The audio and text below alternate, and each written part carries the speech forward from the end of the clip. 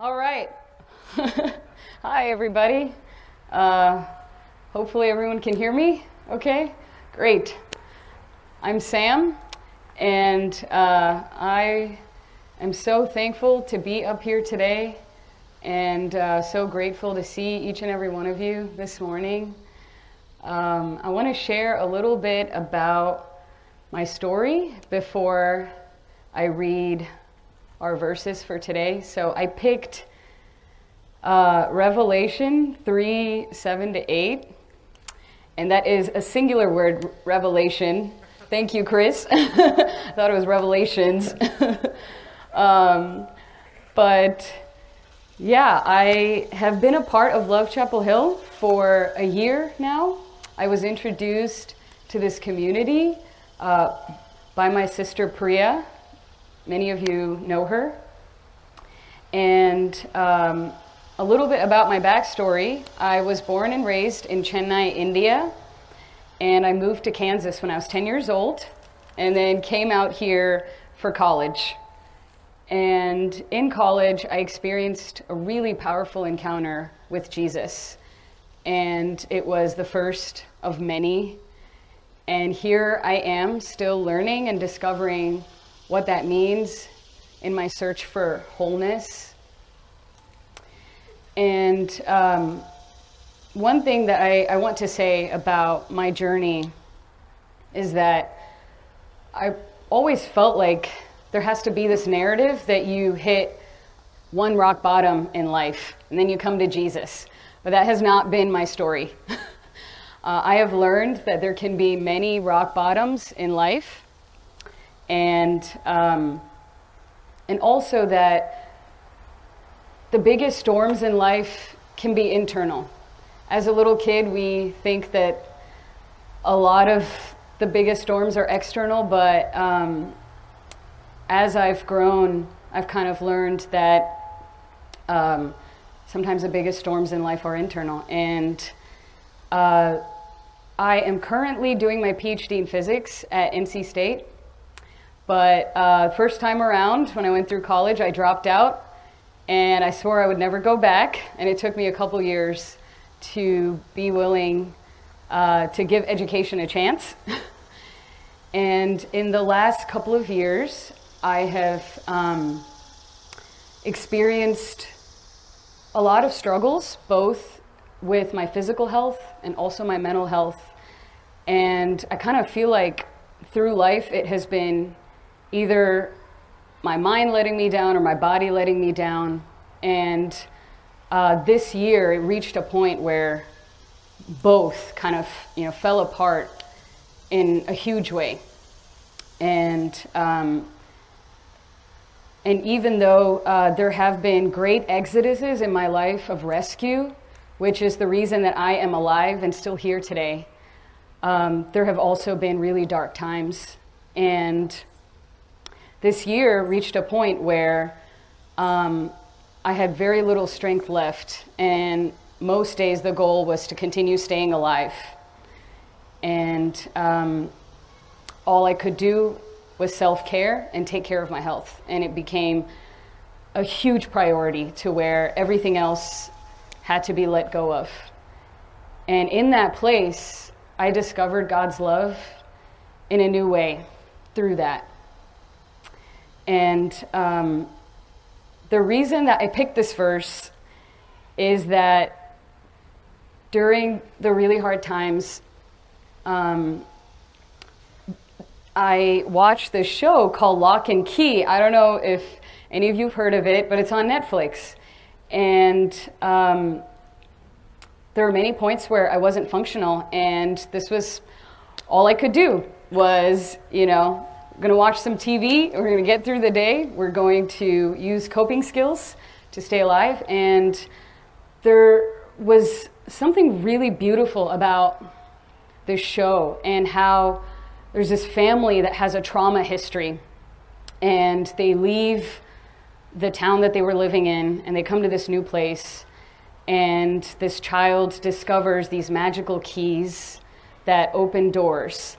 And there's really beautiful things like opening the door to resurrection or being transported to another place in the world. Does that remind you of things that happen in the New Testament?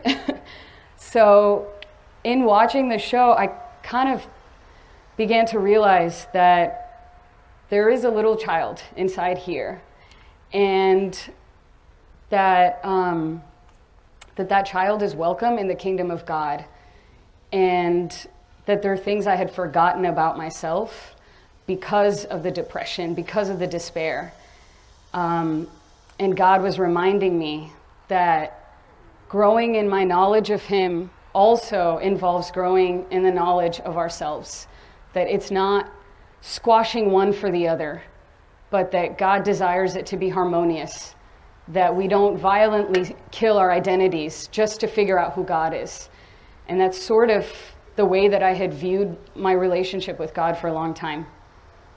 So with that, I want to read out our verses for today from Scripture, and let me just open with a short prayer. God, I just thank you for bringing me here today, for giving me a voice, and for the gift of choice. And I just ask that we would be able to see you rightly, Jesus, and savor you. In your name I pray, amen. All right, so Revelation 3, 7-8. To the angel of the church in Philadelphia, write, these are the words of him who is holy and true, who holds the key of David. What he opens, no one can shut, and what he shuts, no one can open. I know your deeds. See, I have placed before you an open door that no one can shut. I know that you have little strength, yet you have kept my word and have not denied my name. So I want to start by asking the question, what does this text say to us? Who is the speaker? So a little earlier in the chapter, we see that it is Jesus who is speaking this message. And it's interesting because he talks about himself in the third person, and then he transitions to first person when addressing the people of this church. And I wondered why that was. And it could be because Jesus first wants us to know who he is, that he is holy and true, before giving the content of his message. So this isn't an empty or trite encouragement, but there's weight behind it. And we'll see why this weight matters, because the people are living in really pressing circumstances. So who is Jesus addressing? It says the angel of the church of Philadelphia. So what do angels do other than scare the living daylights out of you? Well, they are messengers of God. The Greek word literally translates to one who is sent or one who announces. And the implication here can be either supernatural or heavenly beings or human messengers. Especially in this context, it could refer to a pastoral person because the message is addressed to the angel of the church. What about the church here in Philadelphia? So the word Philadelphia means the city of him who loves his brother, which I think this is an incredible meaning, especially given what is going on in this city at the time and in this church. So it's a very prosperous city, and it was called Little Athens in the 6th century AD because of its festivals and its temples. So Christianity was a minority religion in this time period. And it's very clear from the text that this was a church of little power and strength during very difficult times. So the people were experiencing tremendous suffering, injustices, and opposition from the hands of people in power. And Jesus wanted them to know that it was not their fault, that this wasn't happening because of their lack of faith, and that is why he emphasizes that they have kept his word and not denied his name. And in fact, in verse 9, he says that whoever is causing their suffering will learn that I have loved you. It's a powerful affirmation for vulnerable and marginalized people who are starting to doubt God's love for them in unbearable times. So now that we know a little bit about what the text says, what does it mean? So I want to talk a little bit about the key of David. This concept was very mystical to me when I first encountered it. And it actually harkens back to a prophecy from Isaiah 22, where it says, I will place on his shoulder the key to the house of David. What he opens, no one can shut, and what he shuts, no one can open. I will drive him like a peg into a firm place. He will become a seat of honor for the house of his father. All the glory of his family will hang on him, its offspring and offshoots, all its lesser vessels, from the bowls to all the jars. So the key of David is a symbol of ultimate power and authority that Jesus has. And even beyond that, I feel like it's about the lineage of Jesus continuing with us through his bodily form in his resurrection. Though he made himself biologically extinct by being single until the day he died, his family still continues, which is an incredible thing to consider. And the second thing I want to talk about is the closed door that no one can open and the open door that no one can shut. This speaks to the finality of Jesus' authority. And when I was meditating on the scripture and asked God what kind of heart I ought to have when I come before you here, the one thing that I felt very strongly from God was that he hates the barriers that are put up in accessing his love. And I really began to weep when I thought about the barriers that people put up towards accessing Jesus and his love.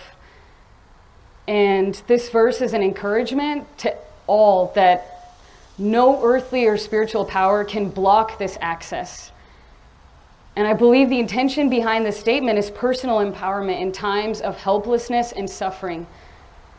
And I want to challenge us as Christians, what barriers are we putting up that are keeping people from encountering God's love?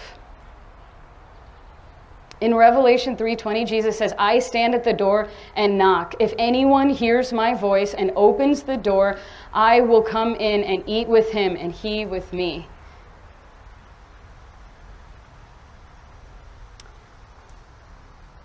And that open door is something that is so precious and beautiful. And I have just been really sitting with that for the last few weeks. The last thing that I want to talk about is about keeping his word and not denying his name. I had a tough time with this. What does it mean? So let me kind of start by saying what it doesn't mean, which is that this is not about putting up any kind of perfect behaviors.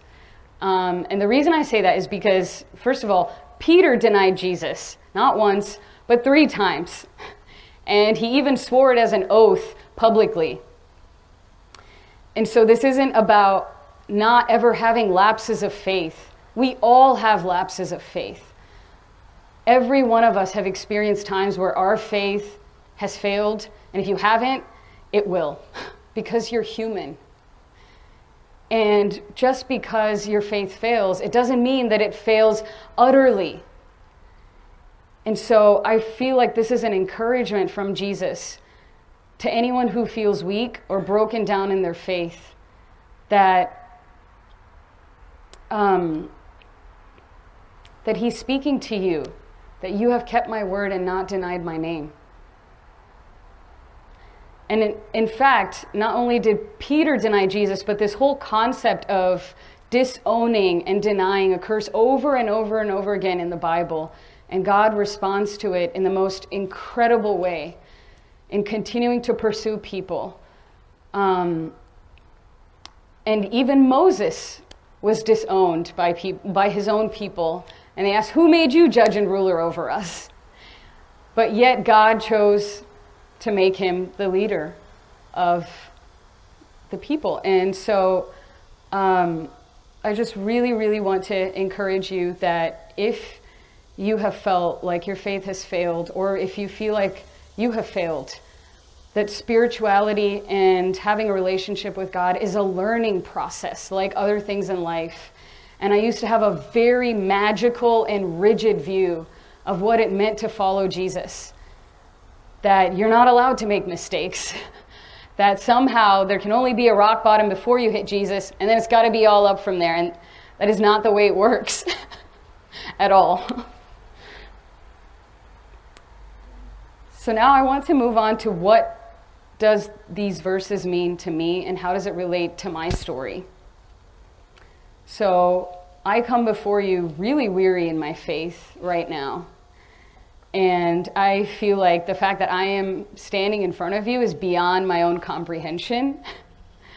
I have felt very worn out and burnt out, and I'm living in times of little strength.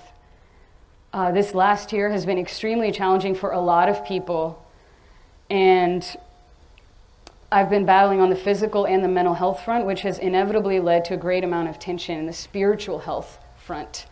It's just inevitable. And this year I have experienced open doors, such as being a part of this community. That has been an open door. But I've also experienced closed doors that I don't understand why they closed. But instead of asking why all the time, and I've noticed it hasn't been a very effective question, there has been an embrace of the uncertainty and the tensions that come with it. Being able to acknowledge the realities of both open and closed doors is a challenge that I am inviting you into. For me, it has meant resisting the urge to give into either toxic positivity or total pessimism and hopelessness. And on keeping his word and not denying his name. I have felt like spiritual health and mental health were mutually exclusive until very recently in my life. Like I had to pick one or the other. I could either experience being spiritually healthy at the expense of my mental health, or I could be mentally healthy and feel like my spiritual health was going down the drain. But I have began to slowly discover that it is possible to pursue a spirituality that is mentally healthy. And I'm here to tell you that and encourage you on this journey. I have struggled with a chronic sense of despair and depression since I was very little. And it became spiritualized into condemnation and shame for years, mainly in the form of internal voices that felt like God. And recently, I have struggled with very intense PTSD, and I have learned so much through doing trauma work and in the midst of this chaos and woundedness, hearing Jesus say, I know that you have very little strength left, but you're still my friend, there's still an open door of fellowship and intimacy, has been profoundly healing for me. Maybe faith might look very different this season for some of you. Maybe it might mean not reading the Bible alone, but with others, because there's certain scripture verses that are very triggering and in which the response has felt very self-destructive. That has been the case for me. Maybe it means being out in nature to connect with God because you don't really feel his presence during this time. In the New Testament, Jesus says, "My sheep hear my voice." And I learned recently from Justin that sheep don't see very well, which is why recognizing the shepherd's voice is crucial to their survival. There have been people in this community and outside this community who have affirmed his voice, Christians and non-Christians, and affirmed his words when I haven't been able to see him or experience him clearly. And I hope you experience that today in these words of Jesus. I've been asking myself a new question this season. What kind of relationship do I want to have with God? I used to obsess singularly on what kind of relationship God wants to have with me, to the extreme of feeling like I have no voice in the matter or a choice in the matter. But I'm here to tell you that you do, and that God honors our voice, and he wants us to discover our voice, and he also honors our choice. And the concept of choice is extremely important, especially for people who are trauma survivors. So I am discovering that this season, I want God to be curious with me and present with me as I grow in the knowledge of self and the knowledge of God, and hopefully the knowledge of self in God.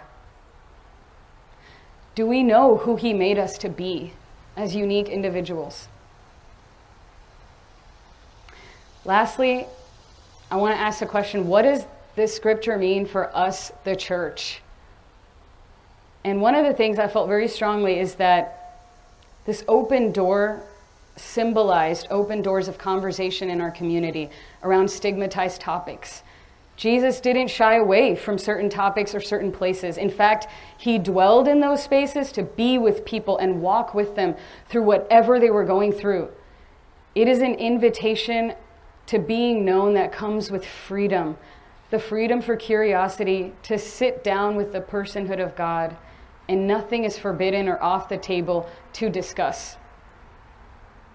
And the second thing is, I just want to encourage each one of you in this community and thank you for being safe people. And I want to encourage you to keep doing what we've been doing and to grow more and deeper in that.